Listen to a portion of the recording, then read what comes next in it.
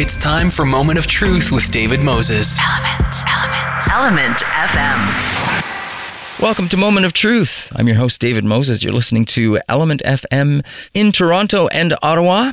And it is a pleasure to welcome to the show Crystal Summers. She's the Urban Community Relations Lead on what is being held for the Federal Indian Day School Community Support Sessions in Toronto.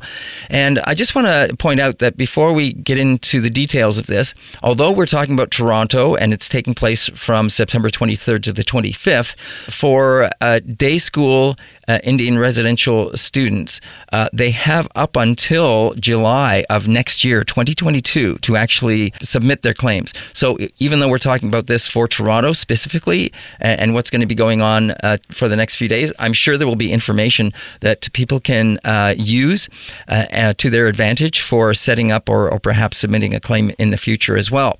So it's a pleasure to have Crystal here. Now, Crystal also happens to be Anishinaabekwe of the Ojibwe Cree Nation and the Crane Clan, and she brings extensive experience and knowledge of Indigenous community-based practice, relationships, building, and urban engagement with a formal background in social work practice. She brings a social justice and equity lens to her work, and she's experienced in teaching, training, nonprofit management, leadership, and strategic planning. So Crystal certainly sounds like someone that has a great deal that she can offer to people that want information, and certainly that we can pry her for and get out of her today here on the show. So Crystal, welcome to the show, Sego and Ani, and welcome.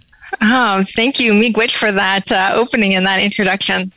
Yeah, so as I said, we are here to talk about what's going on for Federal Indian Day School students and how they can take advantage of these one-on-one sessions that are going to be happening from today, September 23rd, until the 25th at Toronto at the Marriott Downtown and Toronto Eaton Centre, CF. And people can go to the IndianDaySchool.com website to find out more and can actually, I guess they schedule. You can see a schedule there if you scroll down the page. I guess that opens up times that people can apply to see if they can get themselves into. Is that the general idea? Yeah. There's a few ways that folks can get information about the session specifically and about the settlement itself. So at the Indian Day School website, there is a lot of information there about the settlement, the process, resources there to help folks. And then to register for our specific sessions, we have Argyle's Indian Day School Community Support Program up there on our website. Mm-hmm. And specifically for our Toronto session at indiandayschools.com/en/Toronto is where folks can go online and, as you said, see what available times there are. People can also give us a call on our hotline, which is another great way to get information and to register. And our number is 1-877-515-7525. And we're also, we're here, as you said, at the Marriott Downtown. That's right on Bay Street. I think it's 525 Bay. And, we can help folks right here and register them on the spot as well. Oh, that's great. So people can drop in, sort of? Is that what you're saying? Yes. I will just note that we do, safety, of course, is one of our primary priorities for, communities and claimants. And we always follow the local, provincial and, regional guidelines for COVID safety. So folks who do come in do need to meet the Ontario's provincial guidelines on having fully vaccination. So folks do need to bring their ID and their proof of vaccination to come in for the in-person.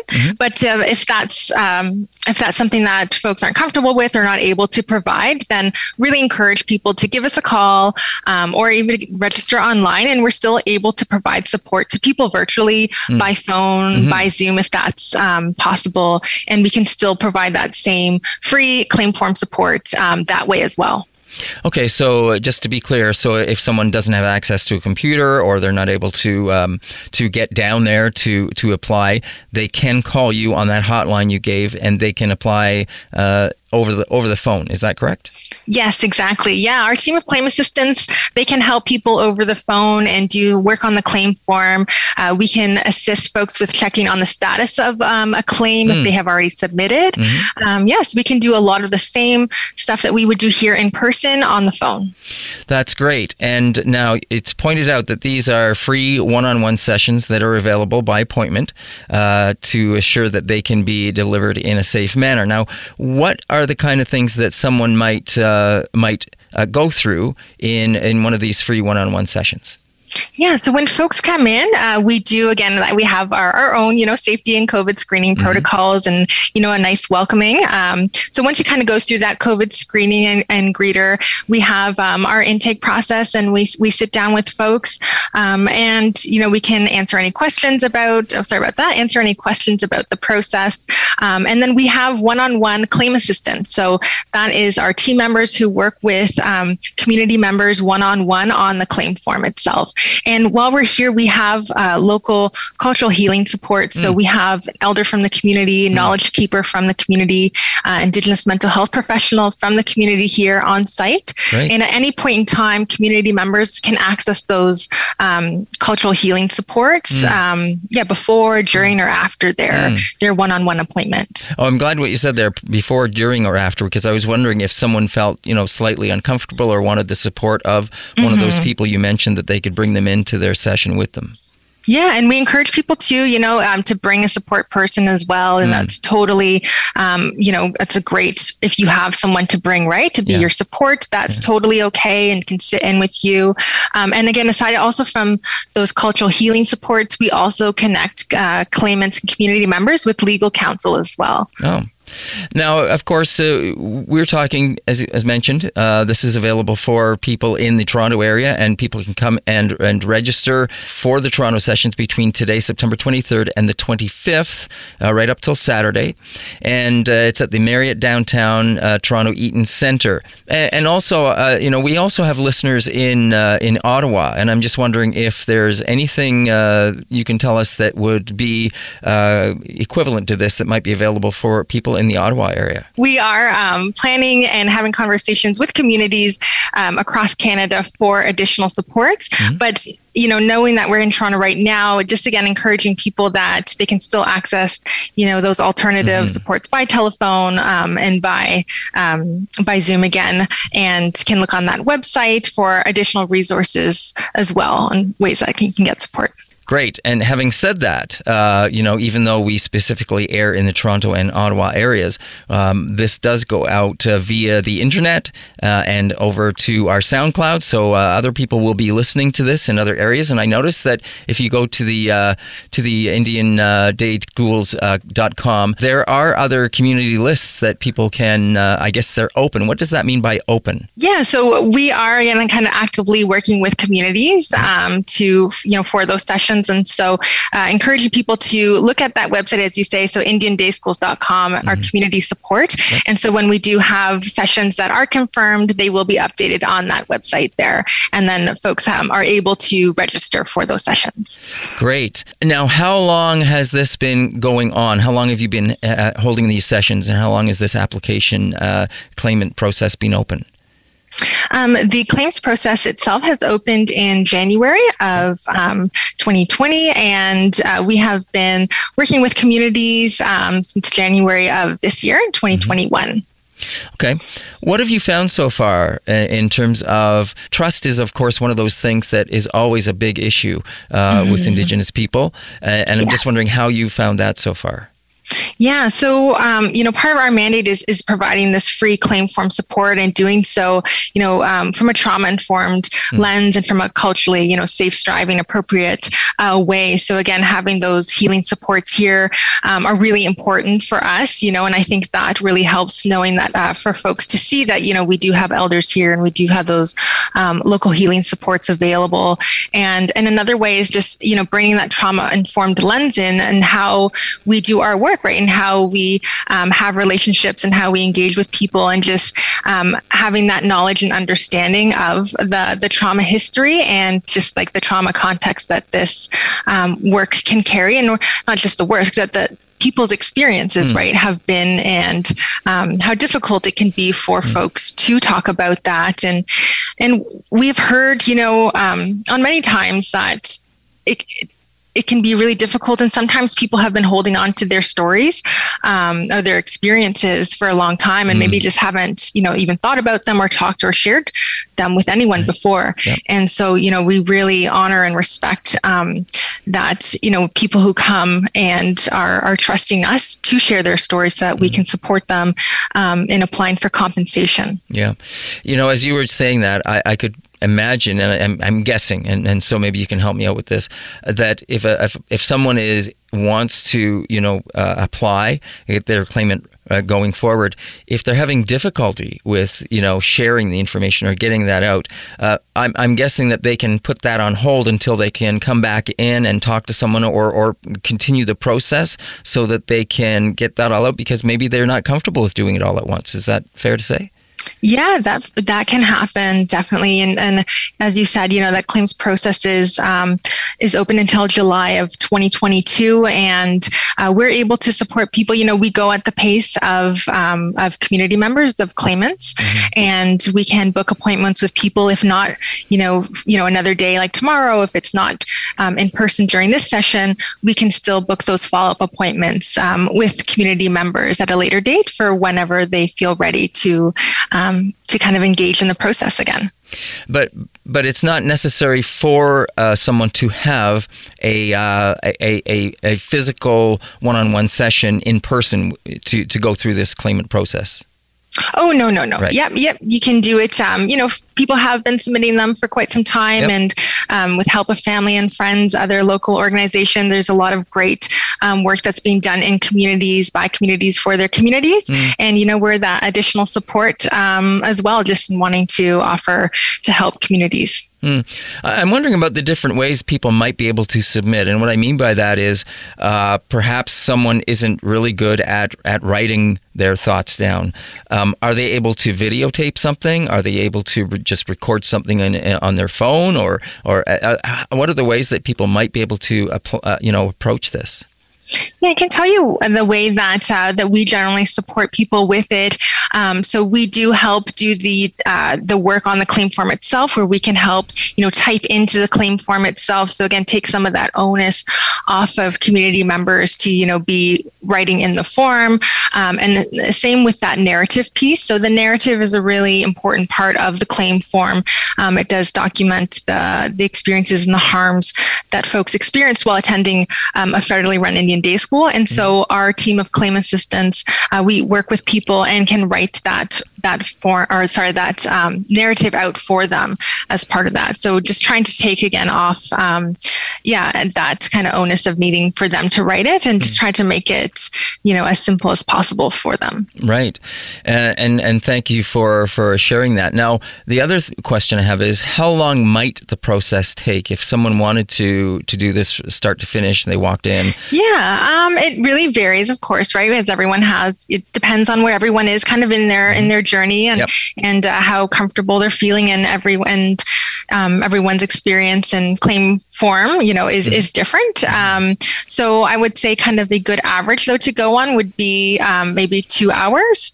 Okay. But again, it kind of will work with people with where they're at, really trying to, again, come from that trauma-informed, culturally appropriate lens to give people the space and time that they need. Okay. Now, again, I just want to let everyone know that you're listening to Element FM in Toronto and Ottawa, and we are speaking with Crystal Summers, the Urban Community Relations Lead for the Federal Indian Day School Community Support Sessions that are taking place in Toronto at the Marriott downtown at the CF Toronto Eaton Centre from September 23rd to the 25th. So that's today, Thursday, until Saturday. And it's to help claimants navigate their claim process and provide an opportunity for healing, as well as they have these free one-on-one sessions that people are available to book online, or you can also call. And I'm going to get Crystal to give out that 1-800 or number again in a second. But this is so they can be delivered in a safe manner. Now, remember, of course, if you're going to be going down there, that the COVID protocol is still applicable, I should say, at this time. So keep that in mind as well. If you want to find out more, though, you can go to the online website, and that is indiandayschools.com. And Crystal can give us a little more details about that as well. But you can see online there, if you scroll down the page, that you can actually book an appointment. And there's also, different places you can, if you're hearing this and you're not in the Toronto area, don't worry, because there's other areas that you can book an appointment and get online to apply for this. You have up until July of next year, and we believe the date is July 13th, that you have until you can submit a claimant for this.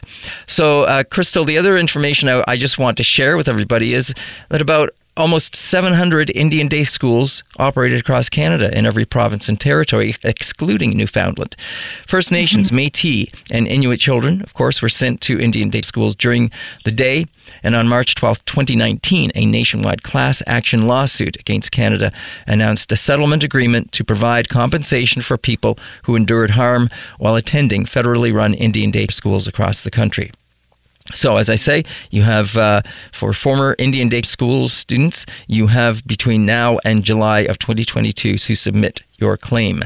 So it's a pleasure to have Crystal on here talking about this.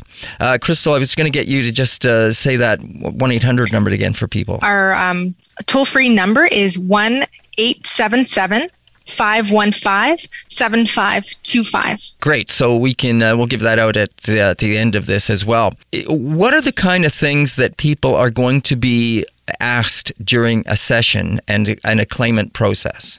Yeah. So when folks come in, we go through that claim process, and we can explain, what the claim form looks like, what's involved with that, and we look at the school that people went to, look at the dates that they went to, and after, kind of collecting some of that basic information, name, kind of demographics, the school, the years that they went, a big part of that piece is the narrative.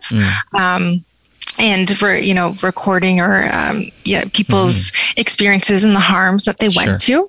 And then, a big part is explaining that process with the harms grid and with legal counsel. So we connect people with legal counsel to get support from them. And we have our team here is able to support with every step of that process. You mentioned legal counsel, and I'm just wondering if people, again, going back to that trust issue, is there, do people question where the legal counsel is coming from? Who are they? I mean, I'm sure they're independent, but there may be a concern that they're more representative of the government side of things, perhaps. Yeah, I can't really speak to claimants' thoughts about that, but Gowling is the class counsel for all eligible class members that we work closely with for our sessions. And again, we just support people and just be really clear on our processes and who we have available to support them and take their lead on what they're comfortable in accessing. Now, I see part of the process is this estate claim form. Now, people might get confused on that. What do you mean by what can you tell us about that? Yeah, an estate claim is a claim for a person who has now deceased after 2007, who also attended one of the eligible Indian Day schools that people can apply for. There are some requirements to be able to apply as an estate claim. And so again, that information is available on the website. It's the indiandayschools.com/EN resources. And so there's a lot of information there about that estate process. And there's a lot of information there, but our team is able to help people with that. If people have questions, they can give us a call, or we can, explain kind of that process when folks are here on site. Okay, so what you're saying is that if a person has passed, that their family can then apply on their behalf for this. Is that what you're saying? Yes, yeah. And there's some, there is like an executor, so it depends, kind of on that part. But again, those resources kind of explain what is needed to be able to apply for an estate on behalf of a loved one. Right. Now, what about, going back to the legal counsel, if someone has their own legal counsel? If folks opted out, then they can potentially have that. Yeah. I guess what I'm saying though is that if you have legal counsel there as advice and to give answers, what if they just had their own legal counsel for their own purposes for advice on their end? Is that something that you've had come forward as well or not? It's kind of not necessarily out of the scope that we do. So we're just kind of more working with folks, with our process here and connecting people with the Gowling Class Council that we work with. Okay. And as things move forward, do you have an idea at this point in time of how many people might have submitted a claim at this point? I think Deloitte would probably be in a better position to answer that as the claims administrator, and that's where folks do send their claim forms. Right. Okay. Now, the other side of this, I'm just wondering, you mentioned, and we've talked about the claimants and the duress and also the process by which this may be difficult for them. I'm sure that for people on the other side, the people that are receiving the information and people that are taking down the notation, perhaps helping people with this process, that over time can be very taxing on someone because they're hearing, stories that are heavy, they're hard to hear. So I'm just wondering, everybody's in this together and we all want everyone to come out of this well. Are you finding that staff sometimes are having difficulties, and is there support for staff to get the same kind of support that you're offering to the claimants because they too may be suffering? For sure, having that support is so important for us in supporting our team, just as the same as community members, as you said. Kind of going back to one of our, primary program principles of that safety, right? Safety for community members and claimants, but of course for our team too and their well-being. So, talking about our wellness and supporting teams' wellness is always, top of mind, and ensuring that they have access to those wellness supports as well is something that we're working to our sessions and at all times really, and we had a beautiful opening today by, our elder present here that we all kind of take part in as a team to kind of, set that tone for the session and start things off in a good way, and just that really spiritually grounded way. Great. It's good to hear. The other question that people might have around a claimant process is the length of time something might take. Do you have any idea on that? Again, the claims administrator would be the best one on those timeframes, and that is something that we do help with on a regular basis in connecting with Deloitte, and kind of, again, a lot of times it might be checking on that status of a claim form. So that's a key part of our program that we assist with, and that we do often and can help with. I'm wondering if claimants are at all leery of the process, thinking that once they start this, they may have to go to court. Is that? Have you ever had people question that idea? I think in general there can be sometimes, just not understanding what that process is. So again, that is another key part of our program, right? It's just helping people understand the process, which doesn't include that. The claim form is the primary way that folks apply for their compensation, and so we can explain that and just try to help. Provide that understanding that may lessen, hopefully, some of that, anxiety that may exist about being unsure, right, of how that process is. Yeah. And I guess the other question I'm sure people may have is the amount of money someone might receive. And I know that again goes back to the narrative, as you said, and the harm and how long they were there and a number of other things that probably go into that whole process of trying to determine what a claimant might receive at the end of this process. Yes. So there is in the claim form a harms grid, and again, that narrative is a really important piece to that. Our team, again, we are not lawyers ourselves, so we do not provide any legal advice on level of harm that folks should check off as part of the claim form. But we support with every other part of that process, and that is why we do work closely with class counsel so they can step in to provide that, as that is their mandate and scope. Right. Crystal, is there anything else you can think of that we haven't spoken about that you feel is important for people that might want to hear or know as they're either coming in to book an appointment, to get ready, to be prepared, or, just that in general that we haven't mentioned? I think we've covered all the bases. I just, want to share again that, this support is completely free for community members.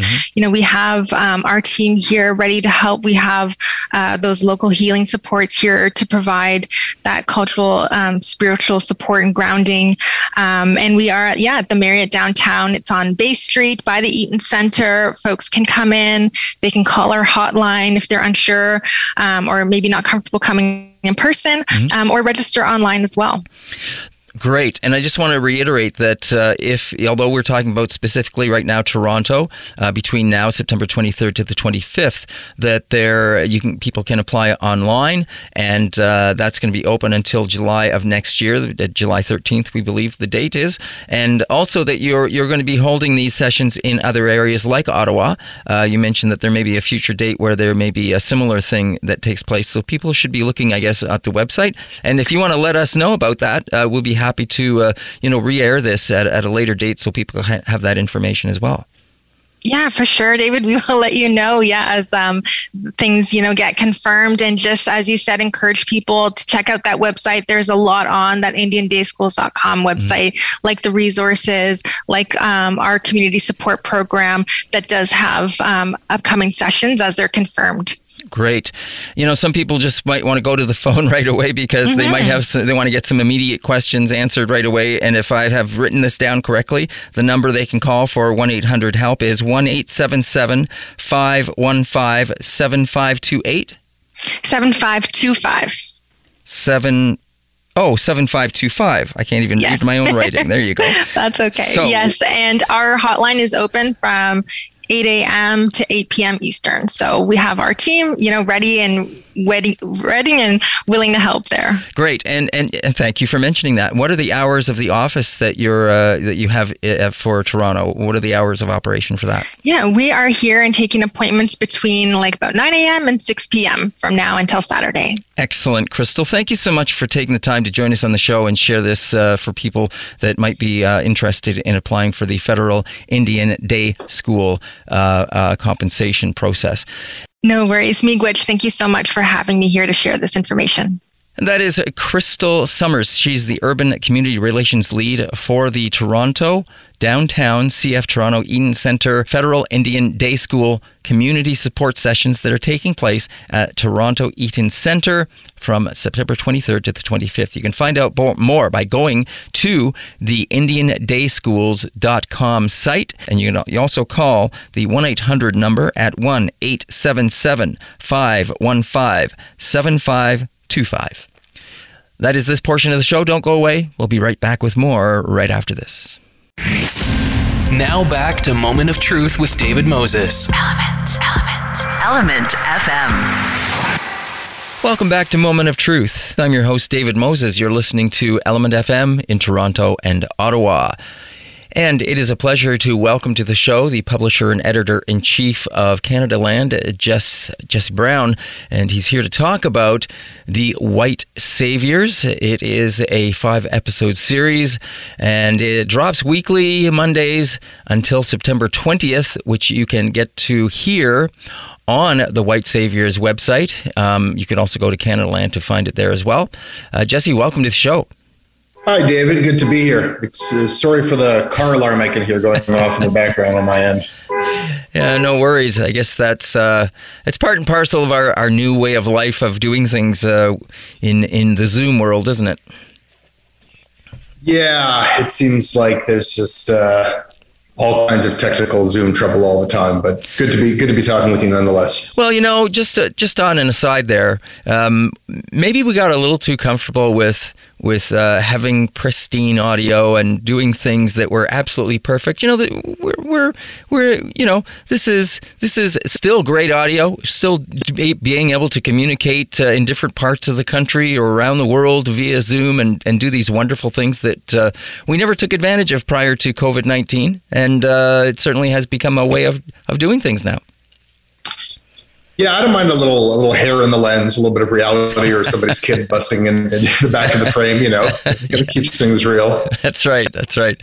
Anyway, I appreciate you taking the time to join us here on the show to talk about the White Saviors, this series that is part of Canada Land that you guys have going on, as I say, up until September 20th. And I guess once they finish the new series airing, they're going to be up on the website or on the site that people can go and listen to on the podcast at their leisure. Yeah, I mean, the way it goes with these limited series podcasts, people seem to find them and discover them, and sometimes you get, the traffic just continues for months and years, and so it will live forever. If you just search for White Saviors wherever you get your podcasts, you'll find it. Yeah. Now, this White Saviors podcast that we're talking about, it's an original series based on 5 years of investigation on the WE organization. And of course, the WE organization, as we know, Craig and his brother Mark Kielburger, who started this in Canada, and it became this worldwide sensation. And of course, it fell under the critical light. And you guys have done this really amazing job of looking at its life, how it grew out of the two brothers and the original idea behind it, starting when they were very young. And I listened to the first series, the first episode, and I have to tell you that I forgot really about how wonderful it was of an idea, and the idea of the presentation of this young 13-year-old, reminding me very much of Greta Thunberg in some ways, and what she has brought forward about the climate change. So it was really interesting to hear all of that. But you guys set up this really fascinating story that takes us into the life of this organization. Yeah, I'm glad to hear you say it. I mean, I think the Canadians, sort of overdosed on WE coverage last summer when it just sort of became this procedural political story. Right. What we saw, and the reason why we wanted to come back to it and really just tell the whole thing from the beginning, is that we see an astonishing story of grand epic themes. I think that Greta Thunberg is a good example. Imagine if Greta Thunberg, this child who rose to international fame and prominence on a cause that is so urgent and so just. Mm-hmm. Imagine if 10, 20 years from now, she was working with Shell Oil. What happened along the way to cause that arc in her story. That's pretty much the story of Craig Kielburger. When he was 12 and burst onto the scene and was celebrated by Oprah and 60 Minutes and met with the Pope and the Queen, it was based on this amazing cause to rid the world of child slavery, which, who could argue with that? Yep. And then you look forward 20 years later and he's working with Hershey and Unilever. He's working with companies. He's partnered with companies that use child labor on an industrial scale. So what happened over those 20 years? And that's the story of the White Saviors. And the celebrity side of things, that whole idea of how it captured so many of the youth across the country and around the world, in North America at least anyway, to try and get kids on this wonderful idea to help others. And Craig was such a great front person. Even at a young age, he spoke so well. He did. And one thing, we just spent so much time going through the footage over the years. It was really interesting to watch how he adapted and massaged his message and how the rough corners and, 12-year-old Craig was an incredibly gifted orator, but like any activist, he was angry. He was angry about the injustices in the world. Sure. He was calling out companies that exploit child labor. Anger doesn't sell that well. There's a certain percentage of young people who are willing to get angry about a cause, but there are far more young people who want to be inspired or want to be flattered, told that they are the change makers. They are the best people in the world doing the best work of the world. And over the years, the We message, it broadened. It was not about child labor exclusively. It just, till you get to a point where a few years ago, the We message, it's hard to even tell what it was about. It was, you can change the world, believe in yourself, stand up for what you believe in. And it all sounded really inspirational, especially if you're, vulnerable, you're 10 years old and you're in a stadium and celebrities are singing and shouting these things towards you and telling you these amazing things. But what did it actually mean? What were you trying to change? Right. And certainly there was no expectation that anyone should get angry or show up at a protest or boycott a product. It became about download our app or like us on Facebook. Their slogan became, we make doing good doable. So the ease of activism became, they don't even like the word activism in recent years. It became, change making, so you see this kind of like broad commercialization of activism and philanthropy and virtue. Yeah. I remember actually my own son went to one of those events in Toronto and talking about it. And that's when I first became aware of it because of his involvement. And I believe he got involved with their organization at his school when he was younger as well. There was something else, though, through that first episode. It was talking about one of the young people that did get involved in their school because they were wanting to do something. And this was a very prominent organization at their school and wanting to sell some of the products, but the organization was asking them to purchase the items first and then sell them back or something. It was complicated, and it triggered something because I can't remember if my son got involved with that, and it kind of made me think, do I remember something like that as well? And asking questions. This seems kind of odd. Yeah, I mean, Pippa Biddle is the person you're referring to. She's very courageous, I think. A hard thing to talk about is when people, try to be honest about their own.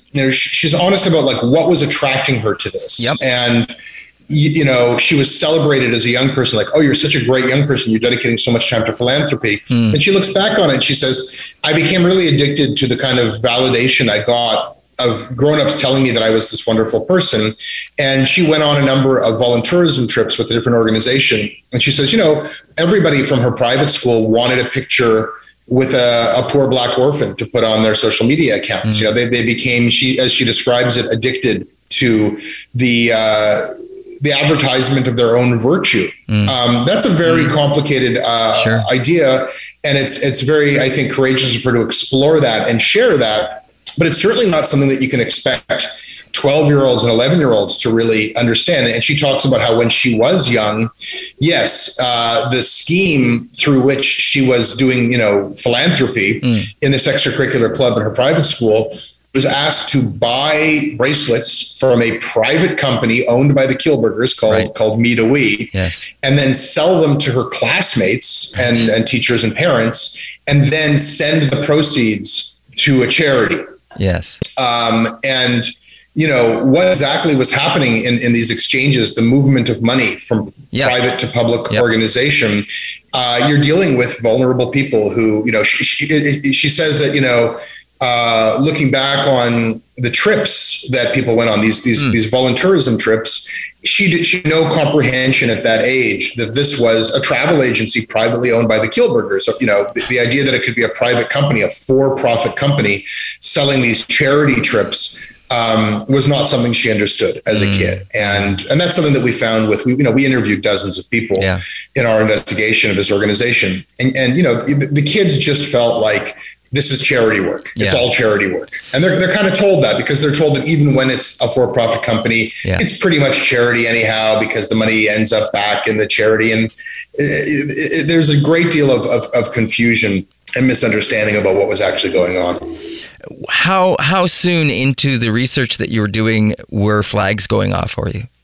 Well, the story of our involvement in this is we kind of came into it backwards, sort of by accident. Okay. I was covering the media and I was covering the CBC, and it came to my attention that the CBC had been promoting a documentary about volunteerism, these trips that young people take that are like half vacation and half helping people in developing countries. And CBC had been promoting a documentary called Volunteers Unleashed. Okay. And then at the last minute, it got pulled from broadcast.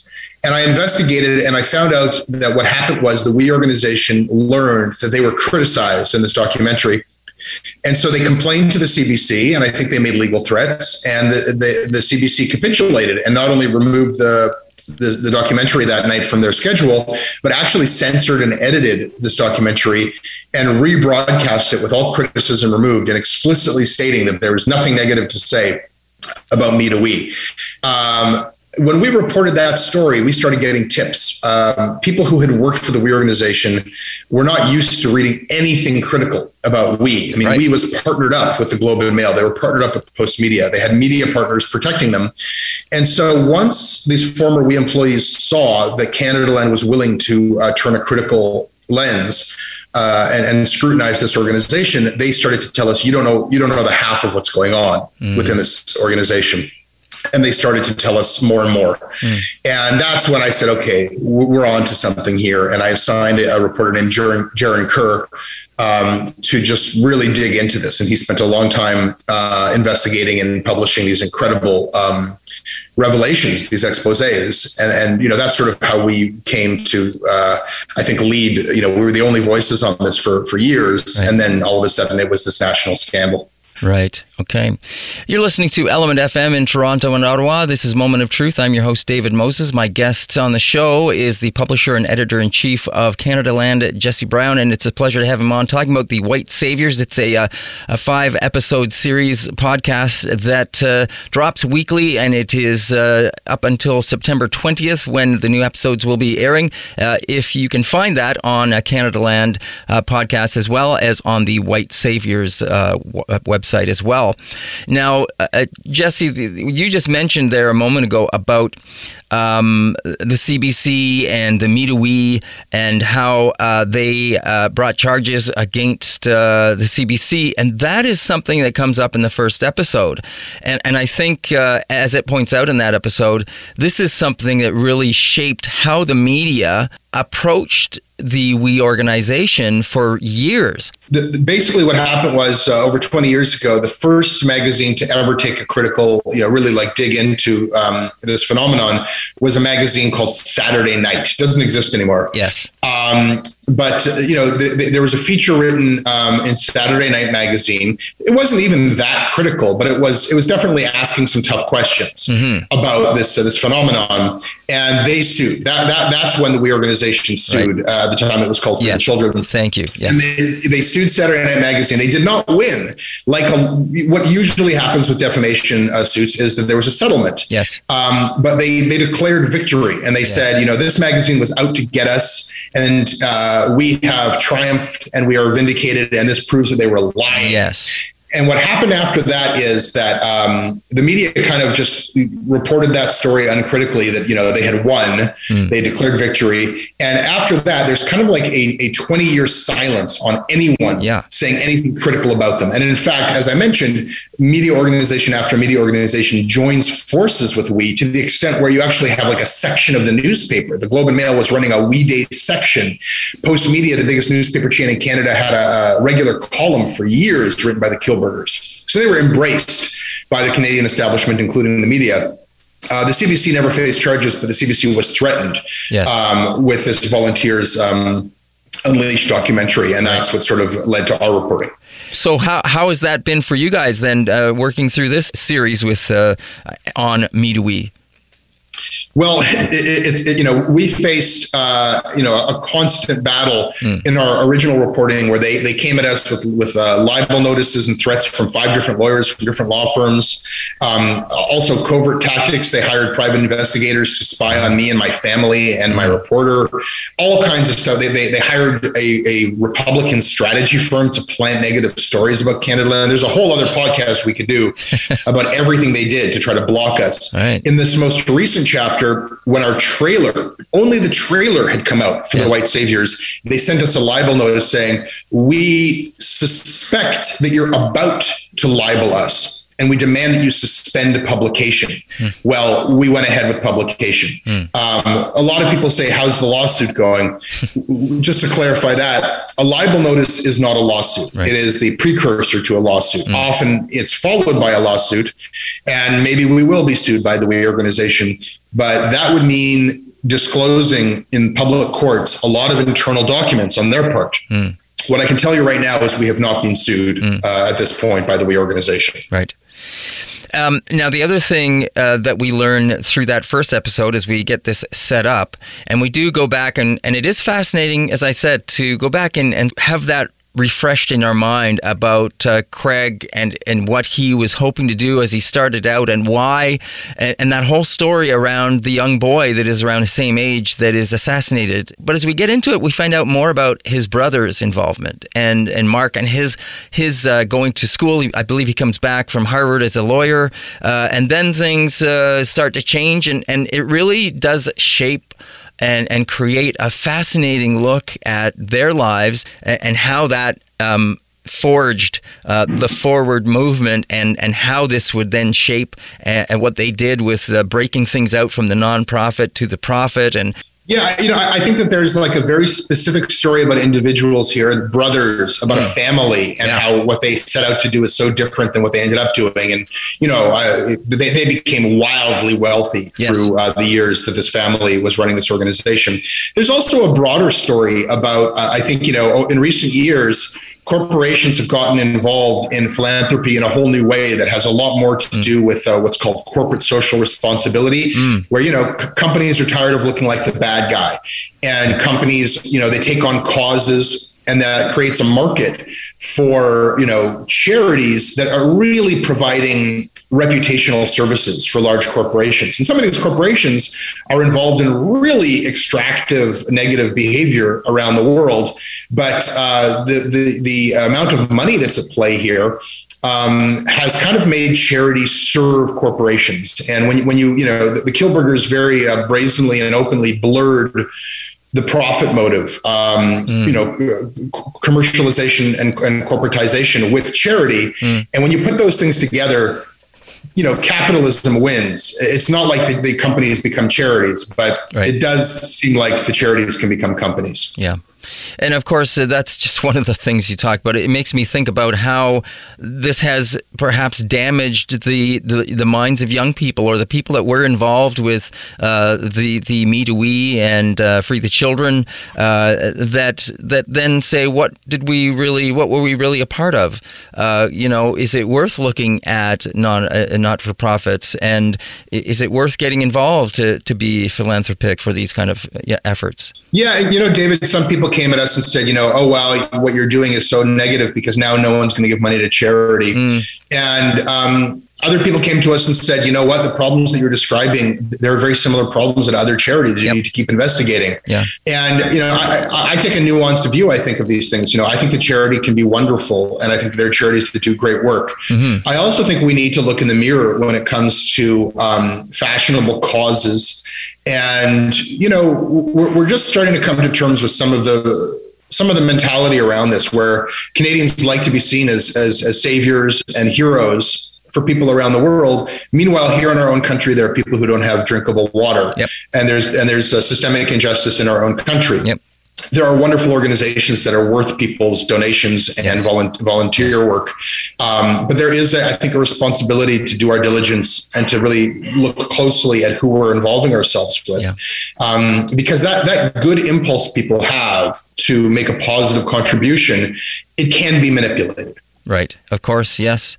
And I'm glad you brought that up, because you found a wonderful narrator, and he sets up the story about his own life and where he is from, and also about the charities that come into his country. And he does describe about the fact that there are some charities that are there and they do great work and they are helping. And then there are other organizations that are there for adventure and some that are there for profit. And so the monies that are donated donated don't get to the country and don't get to the people that are there to benefit. Olusola Adeogun is the narrator of The White Saviors. And first of all, he's just a delight to listen to. His voice is gorgeous, and he's just somebody who works in audio.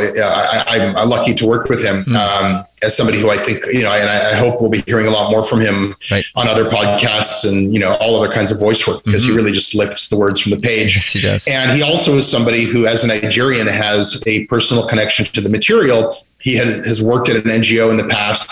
He has a nuanced view of this. He sees that this can be beneficial, but he has a broader social understanding of the dynamics throughout Africa as to how, there are corrupt governments. There are NGOs that are not there with the best wishes. And there's a widespread misconception that Africa is poor.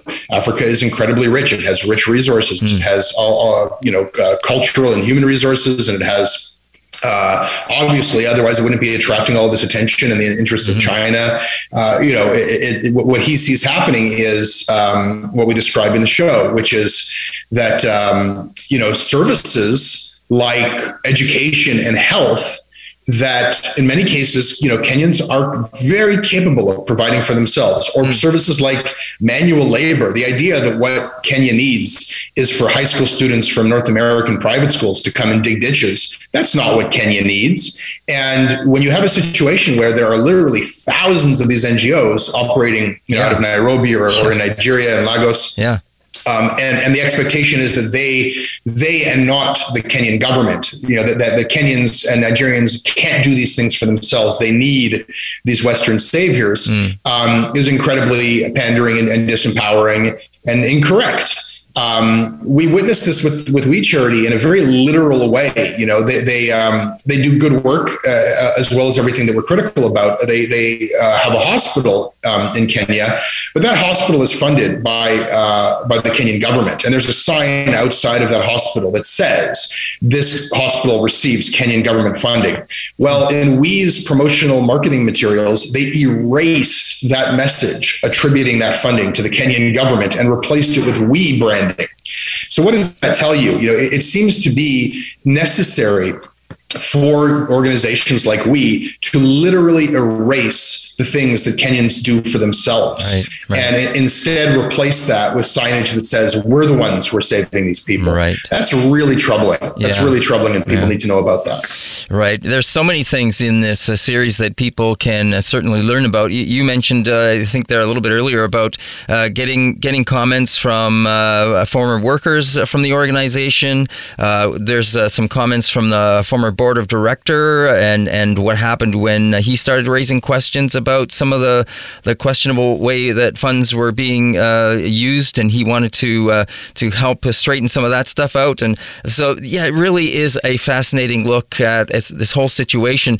What would you say, just finishing up, Jesse, about the ultimate goal that you hope that this series does, that people can take away from this and get out of it? All of these ideas are really interesting and important to me, but I'm a journalist and I'm driven by curiosity. I got involved in the story not because I wanted to preach to the world, but because I just wanted to know the truth. Sure. And this family and this organization is fascinating to me. And we have uncovered things that nobody knew about beforehand, but there's still things that are going on that we're still digging into. So for me, I just want to tell a gripping story that I think speaks to the age that we live in and raises some serious issues. And I think that if people start listening to this, their jaws are going to drop. It's an astonishing story. And, I just want people to hear it. Right.